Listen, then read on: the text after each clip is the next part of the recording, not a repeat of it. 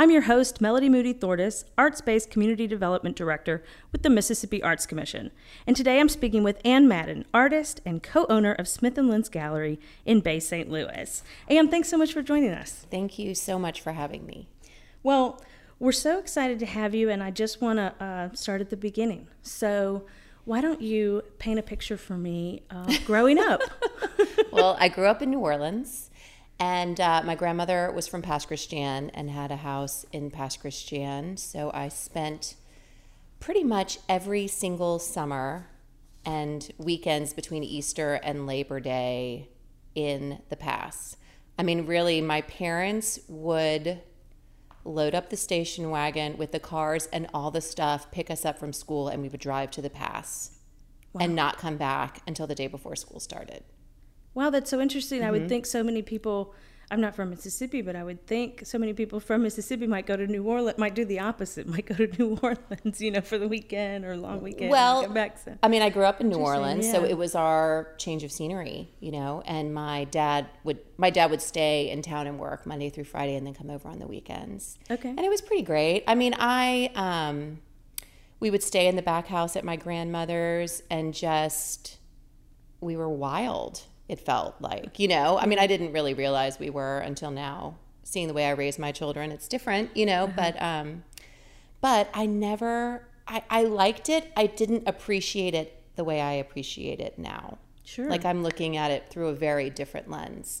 And I really never thought that I would be back living in the South, let alone a small town in Mississippi. And I can't believe how much I love it. I mean, I say the same things all the time, like Bay St. Louis is the best place. I'm sorry. I know you probably love your town, but my town's better. Wow. So what is it about Bay St. Louis? We'll get back to growing up, but what is it about Bay St. Louis that really draws you to it and makes you love it in this way? Well, the people, the vibe, I think the wide openness of living on the water, which obviously the whole coast has that, but there is something about that where I feel sort of stuffed into a place if I don't have that now, but I feel like, I mean, I know it's cliche, but I feel like I found my tribe in Bay St. Louis. I've loved, before Bay St. Louis, my husband and I lived in DC. I love DC. I love my friends from there, but it's so big and there's so much happening that I think that I wouldn't have the gumption to take the risks maybe or to start anything the way that I do in Bay St. Louis. I mean, what I'm hearing you say is freedom. Like the water allows you some freedom, the community allows you some freedom. Sure. And I feel really encouraged and supported. So I am so grateful for that, for sure. So you said your parents or your dad was working in New Orleans. What'd your parents do?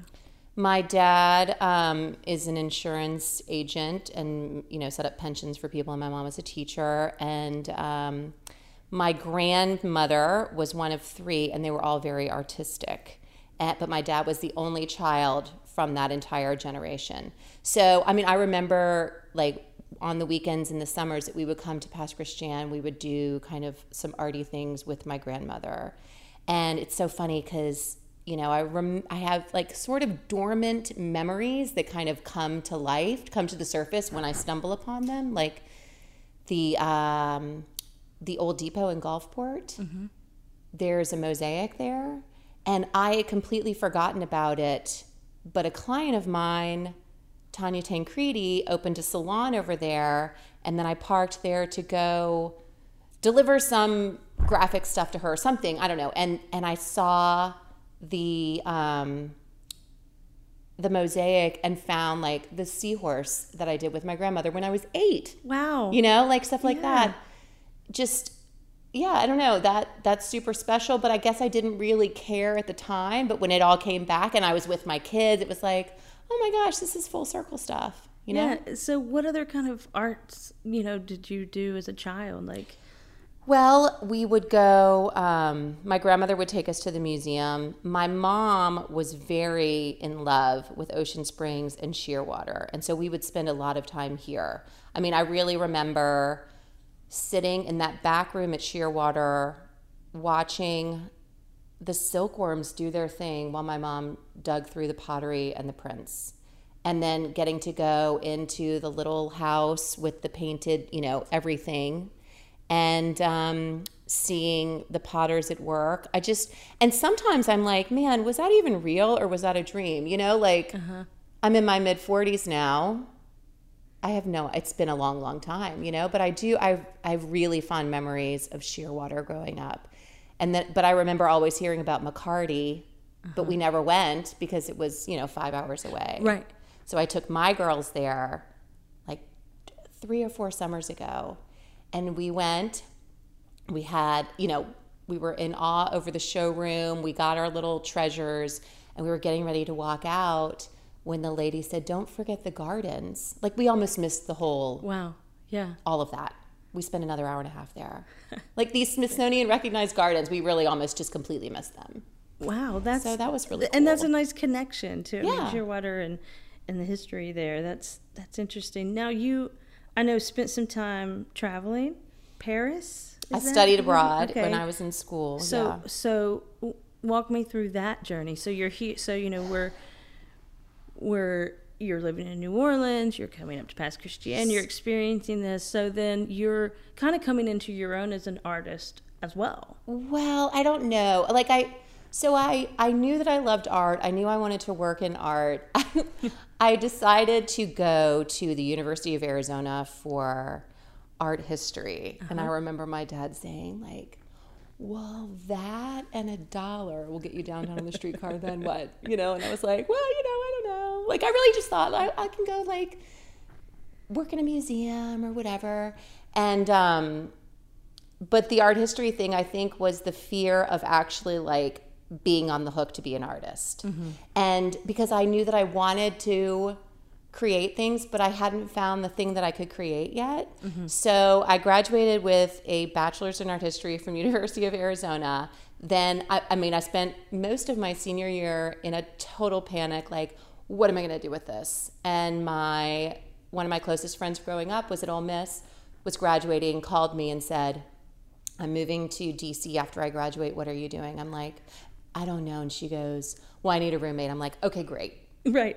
You took an opportunity, right? That was put in front of you. I was like, zero planning. Uh-huh. I'm not a good planner. I still am not. But, so I moved to DC and worked in an art gallery in Georgetown. And that was insane. And I worked at the National Gallery of Art, but doing crowd control, basically, for the Picasso show. And I was a hostess and a waitress and a bartender, and I worked every single day, and I was not a whole lot of fun to be around. But I loved the the gallery job I didn't love, but I loved being exposed to all this artwork I never would have been otherwise. And the National Gallery job was rough, but when you're in the East Building standing under that gigantic Caldermobile, like, I'll do any job there. Right. I mean, it was incredible. I just really felt very lucky to be surrounded by that. And that was one of the best things about living in DC is the Smithsonian's. I mean, everything is free. I have a friend who grew up in DC, and she said when she moved to other places, she was so enraged that you had to pay for museums because she grew up being able to go to any museum she wanted for free. It's a treasure. Yeah, it really is. I can only imagine. I mean, I love the idea of being around something so much that you love that you'll do anything. You know, my husband always says he'll pick up trash if he has to, if he can be on the river all day. You know, it's that kind of thing. It's like finding those things. So you're working in DC. So what's next? So then I just kind of knew that I wanted to do something else. I didn't want to stay in this $5 an hour gallery job, and I didn't want to work in, a restaurant forever because it's like this black hole. I mean, I love the people I worked with. It was super fun. You don't take home a lot of stress at night, but I wanted to do something else. So I decided that I was going to go to grad school. And I was thinking, art therapy. Like the whole time I was in DC too, I was taking continuing education classes at the Corcoran, which I also felt super lucky to be able to do. So I did photography there and pottery, like wheel throwing pottery. And I hate throwing pots. Like I don't even like hand building. It's not for me. I tried really hard. At the time I smoked and I would get so frustrated because I couldn't center anything on the wheel that my instructor would be like, you need to go smoke a cigarette. I mean, I think like over a whole semester I made 2 things. It's pathetic. But the photography I loved, So I had taken a couple of photography classes at University of Arizona also. So I always sort of had that in the background. And then I decided that I needed to go to grad school, and I really had always wanted to move to New York. Mm-hmm. It's funny because I have this idea for a series in my head that has only been all talk for like a year. But I was like, I want to do a photo series of people who are of what your childhood self thought your adult self would be like. So wow. I have a very vivid memory still of like a still of me living in Manhattan, wearing all black, very severe haircut, gallery owner, no husband, no children, but a Great Dane. Okay. And I don't even like dogs. I mean, I don't hate them, but that's not. So it's super weird. So I have a husband. I have 2 amazing kids. I do have a gallery. I did live in Manhattan, but only for a minute. No dogs. No dog, but we have 2 cats and a rabbit. So anyway, I just think that's so funny, like to see, and the image that I have of myself is like, I'm gigantic, I'm like I must be looking at it from the curb. Mm-hmm. I don't know. I just think that would be a really fun series to do. I don't know how I got on this topic. No, absolutely. We can go to any artistic topic you'd like. And so then I started talking to other people about it, and a lot of people said, like, I don't remember thinking about what I was going to be when I was growing up. I'm like, what? Oh, interesting. So maybe only certain people are really in that mind. I mean, I'm completely with you. What did you think? Well, I had such a distinct, I will say, and I always joke about this because I'm 5'1". I knew that no matter what I was going to be as an adult, it would be tall. Mm-hmm. Which, I didn't stop to look around at all my relatives and recognize that I was actually, that wasn't going to happen. But I had such a distinct, mine were more vague. Mine were more like tall, famous, not sure what for, hoping it's not famous for something bad, but just a feeling that was going to happen. And an artist, but I didn't know what kind, because at the time I was theater and art and everything. I mean, I thought, I'll be honest with you, probably, if I had to really say, maybe stand-up comedian. Oh, I mean, something awesome. that seemed so unreachable. Mm-hmm. Like, I grew up in East Tennessee. That's not, the land of stand-up comedy or anything like that.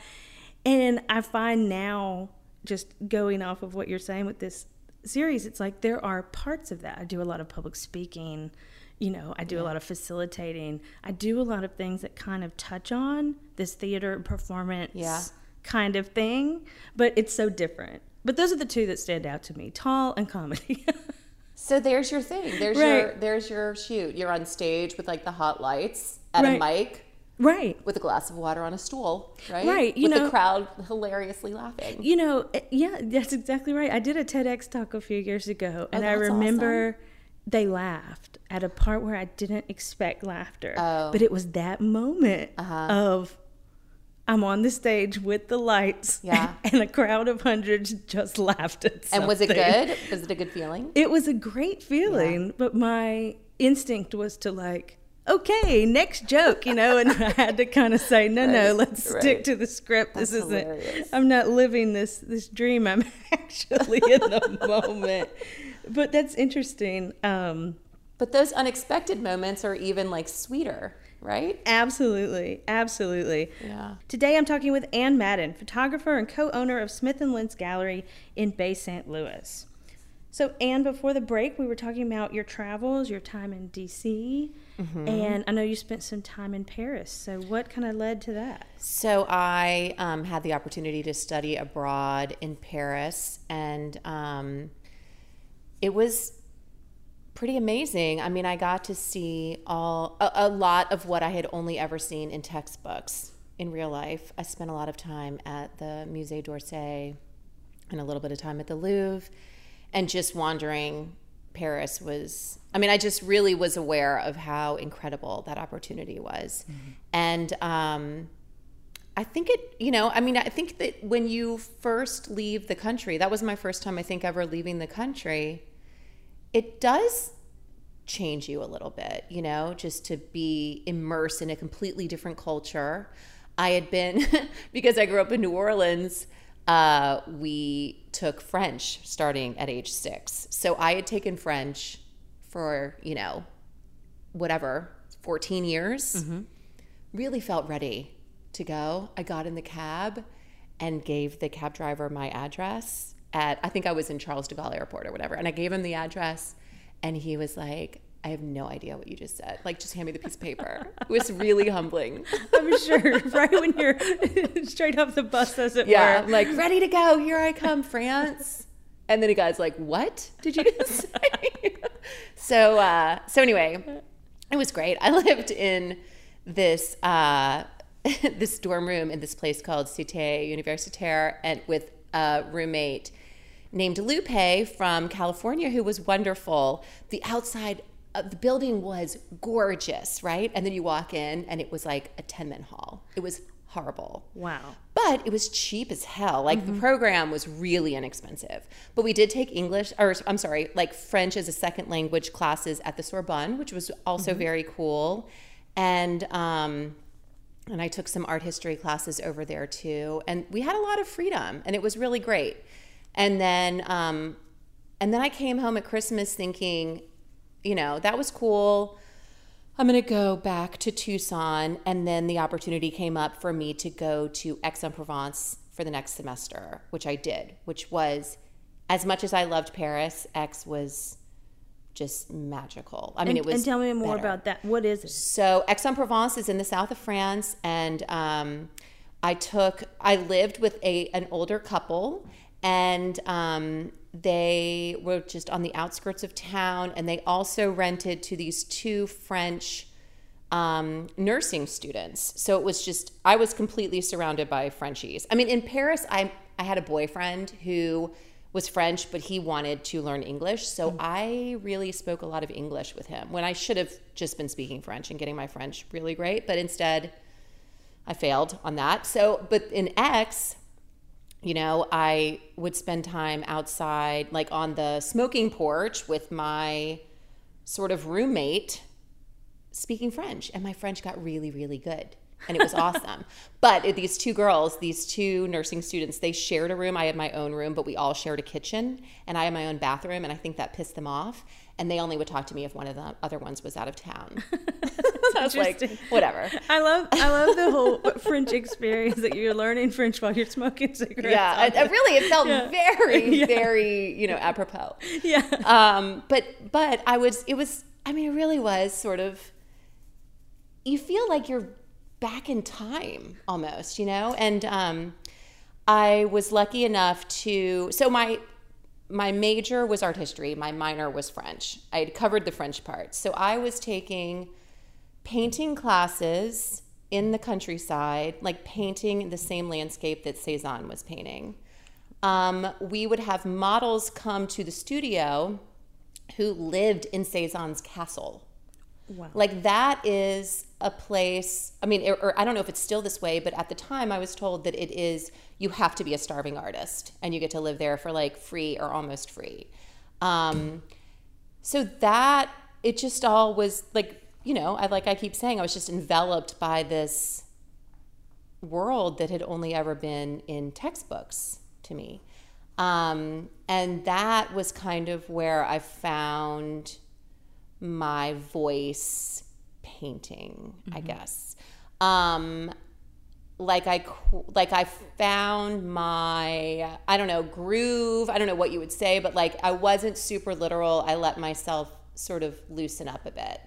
And I'm grateful for that time. I don't paint anymore and I don't care to, but I mean a little bit. Like I'm more comfortable with the camera, but now I'm getting out of straight up photography and doing more photography mixed with mixed media, which is getting me excited lately. So I'm just going to ride that wave for a little while and see what happens. So tell me a little bit about your photography. So I know I don't know if that's how you identify yourself or if that's what you're most known for, but I'm curious, what kind of photography do you do or did you do? You know, kind of what do you look for? Well, I like weird and weirdos. You know, I like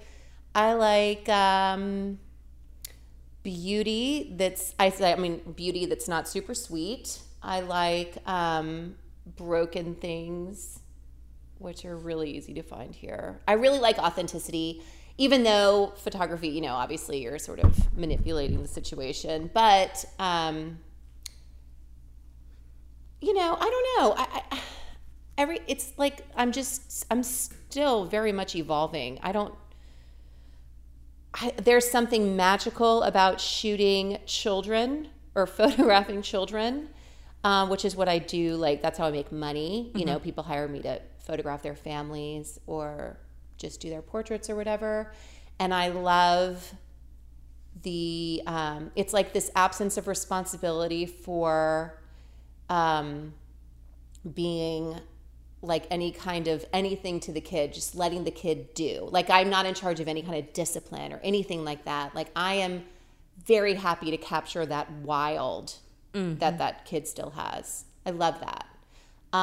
But for my art that I hang on the wall and try to sell, it's less portrait and more sort of quirky stuff that I find in the world around me. So for our listeners, can you give us an example? So I guess, when I'm driving around, whether I think about it or not, I'm always scouting for stuff to shoot. So I'll pull over. My kids, I love road trips, and we'll go on road trips all the time. You know, we don't go on them as much as we used to, but my oldest is a swimmer, so we travel all through Mississippi, going to wherever the meets are. And my kids know that I'm distracted by every shiny object. Like, I will turn around to see the crazy, gigantic buffalo statue on the side of the road or whatever, like that kind of thing, you know, or some beautiful old house with vines growing all over it or whatever. I'm more timid about approaching strangers, but I'll approach a stranger and ask them if I can shoot their thing, but not maybe them. Sure, that absolutely makes sense. So do you know Rory Doyle? Yes. So his photography is so intimate, it seems, with people who I think he just has met or whatever. That really kind of blows my mind. Like that, I don't know. That uninhibitedness or whatever. That lack of inhibition about just going up and saying, and he gets like this very real feeling portrait. Mm-hmm. I admire that. You're absolutely right. For anyone who has not seen Rory Doyle's work, I would encourage you to check that out. And you'll really see what Ann's talking about, particularly his Cowboy series. Yeah, his Black Cowboy series. I'm thinking of the one with the guy very right close to the camera, exhaling smoke or something. Yes, yeah. And yes, as a photographer, you have to go like, what? Where was Rory? What was he thinking? Right? Yeah. How did he have the gumption? If you will? His subjects are really comfortable. Yeah, absolutely. So I guess it's like building a relationship, and then you can. But how do you do that right off the bat? Right. I don't know. As an introvert, I have no idea. So, yeah. So, like, if I'm hired by people, like, I guess it's them approaching me, so I automatically feel that I belong. But maybe me going out into the world and being like, hey, I love your look. Can I take your picture? Like, the times that I've tried that, I think I've come off as super creepy. And you get a posed photo, I would think, if you're asking for a person at least, right? You're breaking the spell. Yeah. That's exactly right. So there has to be, I guess, a level of comfort there. Right. So, And then tell me a little bit about the mixed media stuff that you're working on. So, I guess it was last August. Well, all right. Can I back up a little bit? Of course. So I was lucky enough to do a workshop with a good friend of mine. Well, she became a friend. She was a photographer that I admired, and her name is Deb Schwedhelm. And I did a workshop with her, and I felt I was scared to death to go because I knew that I was going to be in a room with people who were absolutely considered advanced professional photographers. And my friend Anna Balka said, and that, because I talked to her about like, I don't know if I should go. I don't know if I'm advanced. And she's like, that's the room you need to be in. Those are the people you need to surround yourself with. Like, go, just do it. Their bar is, their level is very high. You need to be surrounding yourself with that. It's the adage of like playing with musicians that are better than you, right? I mean, you're wanting to rise to that occasion. So it was scary as hell, but it was the best advice I think that anyone's given me. Like, it was the kick in the pants that I needed. And so I went to that workshop, came home with like, a pocket full of new series and just feeling like I don't need to compare. I'm super excited about what other people are doing. I'm super excited about what I'm about to do, moving on. And then the following year, Deb said, so we opened Smith & Lens, or I just opened Smith & Lens before that with Sandy. And I went to that workshop, and the following year, Deb came to Bay St. Louis to do a workshop and had a show at Smith & Lens. And during that time, this other photographer, Kim Turner Smith, taught a little class, like a supplemental class on image transfer. And I took the class and I really loved it. Then fast forward a couple months, my friend Michelle Ali says, I'm doing a show. I've got these crazy creatures that I've made with nutria skulls that I found on the beach after Hurricane Ivan. And I want you to create their habitat. And I was like, what? Okay. I just said okay because I was like, all right, whatever. And then it became real. She was like, okay, good. So I've got us a date. And it's a pop-up at the Ore. And I was like, what? And she had done her work. Like, she had 35 pieces ready to go. And I had to make their habitat. And I was like, this isn't even what I do. But it was our show was called Beauty of the Beast. And it was the story of the aftermath of a storm. So I was like, okay, well, I'm going to try this transfer on my own and see if I can't make that work. So I am eternally grateful to Michelle for kicking me out of my box, and Kim for teaching me transfer, and Deb for like even putting up with me. And so I was doing the transfer thing.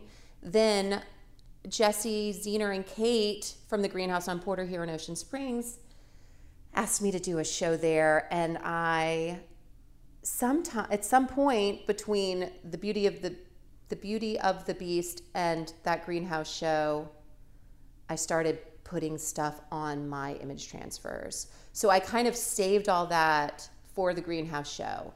And it was pretty much all like landscape, seascape, architecture with vibrant colored confetti or paper cutouts or whatever on top of it, some gold leaf, anything. I don't know. It's like, and I don't even know why I did it. It was just like everything felt like it was at a party, kind of. Yeah. Which I like fun, I don't know. So I made 60 pieces for that show. Nice. Which was great. Well, it sounds like you really know, that you embrace taking opportunities. I mean, that's the thing. You may not identify as someone who plans things, but it seems like there's this pattern of people putting opportunities in front of you, and you essentially saying, you know what? Yeah, okay, I'm going to try it. Well, yeah, I believe in honoring a commitment, right? Mm-hmm. So if you say you're going to do something and then you're given a deadline, or I'm going to do it, and that really is the only way. Like, I am not going to create a body of work unless I have a deadline, because I know me. And when people are like, yeah, just whenever, I'm like, oh, okay, I'll see you in 5 years. Yeah, it's pathetic, right. But it's true. I mean, I know me. So if you need something from me, you got to give me a deadline. Today I'm speaking with Ann Madden, artist and co-owner of Smith & Lens Gallery in Bay St. Louis. So Ann, tell me more about Smith & Lens. How did that come to be?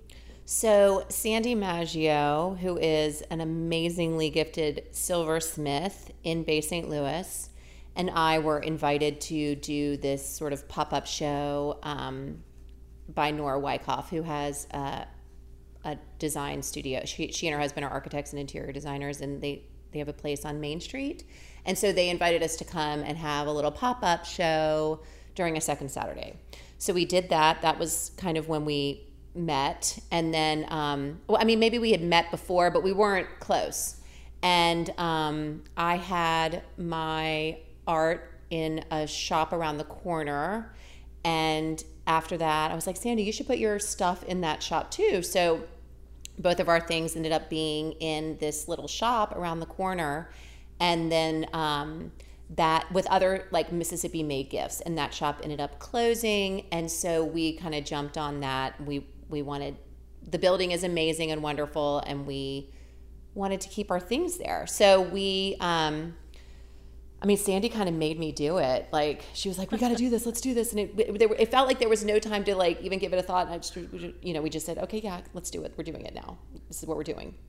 And it was terrifying. And it was at like Christmas time, which is my busiest time of year. Uh-huh. And so we kind of just plunged into that. And then, and we knew that we wanted to show our stuff, and we knew that we wanted to show other people's stuff. And we also knew that we did not want to be a traditional stuffy wine and cheese gallery. So, we have my mom's pimento cheese at our openings, which is famous in its own right. And then we always have our work there, and then we feature a different artist every month. So our openings are always on the final Fridays of the month. In fact, we have an opening tonight. Okay. And then we stay open late on second Saturdays, and we have pop-ups on our patio on second Saturdays also. And really, there's no shortage of great art on the coast. And sometimes we have artists from New Orleans, and sometimes we have artists from a little bit further away. And but mostly it's just, people from the coast, or at least Mississippi. And it has kind of evolved into, the building that we are in is teeny tiny. So thankfully we do have access to this patio that we share with Magnolia Antiques next door for overflow. And then we're on the other side of us is the Mockingbird Cafe, which is, my favorite place. And so when we were talking about what we wanted to be, we always knew that we wanted to be sort of a place for people to exchange ideas, big ideas, and then, we came up with the idea for Frida Fest after all of Frida Kahlo's belongings were locked away for like 50 years after Diego Rivera's death by his orders. And then that time lapsed, and then they had a show at the Tate, I think. And so it was all over the news. And, we just thought, God, this would be such a fun way to like celebrate Frida Kahlo, like just make a themed second Saturday in July. It's kind of a rough time for selling art in Mississippi. Mississippi is so hot, yeah. But July, like Frida Kahlo's birthday is in July. And so the first year that we did it, some people played along, and some people were like, of the other merchants in Old Town were like, what? And that was when we realized, like, not everybody knows who Frida Kahlo is. Uh-huh. So people thought, like, what? Who? And we were like, come on, y'all. So for our listeners, when you're describing what their reactions, what to? So tell us a little bit about. Well, they were like, who is Frida Cola? Oh, interesting. Not everybody, but some. So the Arts Hancock County got on board, and they have these Frida masks. They're really fans, so it's a good little, it's her face. So it's a little bit of costume if you need it, and then on the back, it's got all these sort of, it's got a very brief history of her. And it's hot. You need a fan in July. So you need a fan, right. Frida Fest ends in a lookalike contest, which is hilarious and wonderful. So everybody is somewhat in costume, and really we found that that's kind of all, like that is the heartbeat of the festival, is the costume. Because people, they're at a party, like put them in a flower crown and they're at a party.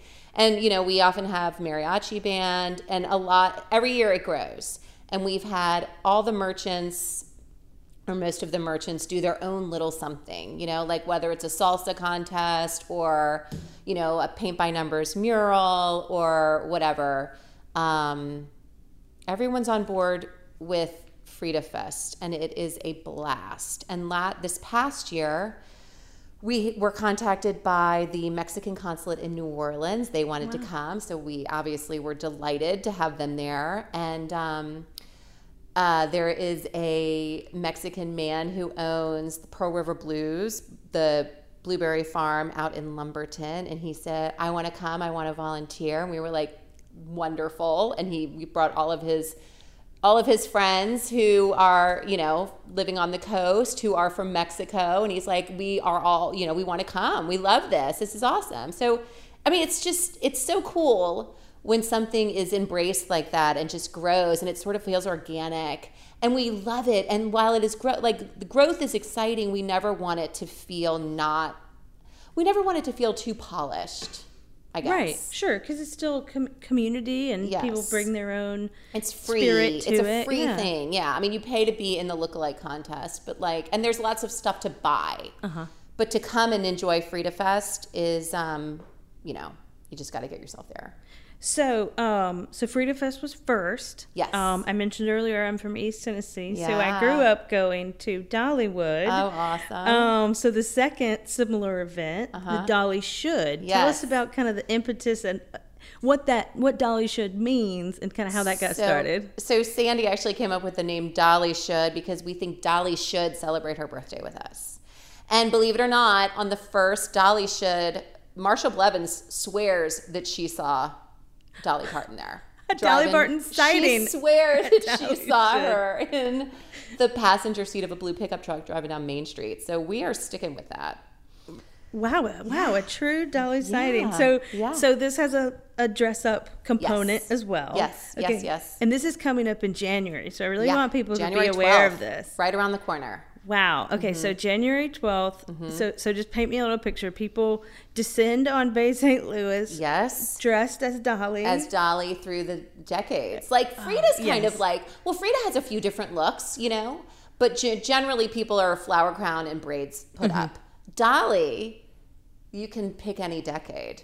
I usually do the 60s, 70s Dolly with the big hair, long hair. It's part of why I haven't cut mine. Oh, nice, because January's coming. Because I'm really proud that it's my own hair. Right. But there's so many hairdos that you can do for Dolly that it's a trip.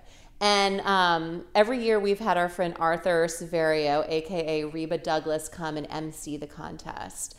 And every year we have had the Clear Branch Cloggers for Christ come and entertain while the judges deliberate. So we've got, drag queens to Cloggers for Christ, all really, truly are welcome. Right, that's truly all walks of life. I was in Gatlinburg a few years ago and went to the Dixie Stampede to see a show, and they we had to eat. They kind of move you from one section to another, and my husband and I were joking that to get to the arena, you had to walk under the largest photo of Dolly you could ever imagine. Oh, I mean, bigger than a door. I mean, it was huge, and you all just had to we felt like we were all getting the blessings of Dolly, before we went to the Dixie Stampede. That's I mean, awesome. that whole city, it's like you just feel her spirit everywhere. Yeah. And it's she's pretty incredible. great. Yeah, and you're right. Her career is so long. Yeah. And she has so many different looks. She's one of those cultural icons that you could delve into little pieces and parts of her story or her music. I mean, what great fodder for celebration. Totally. Absolutely. So, you think she'll ever come? Yes, she came. She came. But we welcome her back when she's ready. Absolutely. Oh, that would be so wonderful. It would be. I feel like if she were to come, she would do it like that, by surprise. Yeah. Just show up. We're ready, Dolly, if you're listening. That's right. You are welcome to Bay St. Louis on your birthday. January 12th. Please come. Or if you want to come any other time, right? You're still welcome. Absolutely. Smith anytime, and Lynn. Anytime. Perfect. 106 South 2nd. That's so great. I'm planning on coming this year. It's so exciting. So lastly, I'll ask you just about kind of other things you're involved in. So I've heard about the Raw Oyster Marching Club. What's that? So my friend Martha Whitney Butler started that. It was sort of a spinoff from a burlesque troupe that she had called the Big Sleazy Burlesque. Anyway, Martha's a trip and fearless and obviously has big ideas. And so she started this, marching club, the Raw Oysters. And we, every year we dance and, do our thing in the Lundy Gras Parade, the Mystic Crew of the Seahorse, and then also in the Crew of Real People the next day. That's amazing. Well, it has been such a pleasure to talk to you, Ann. I really appreciate you coming on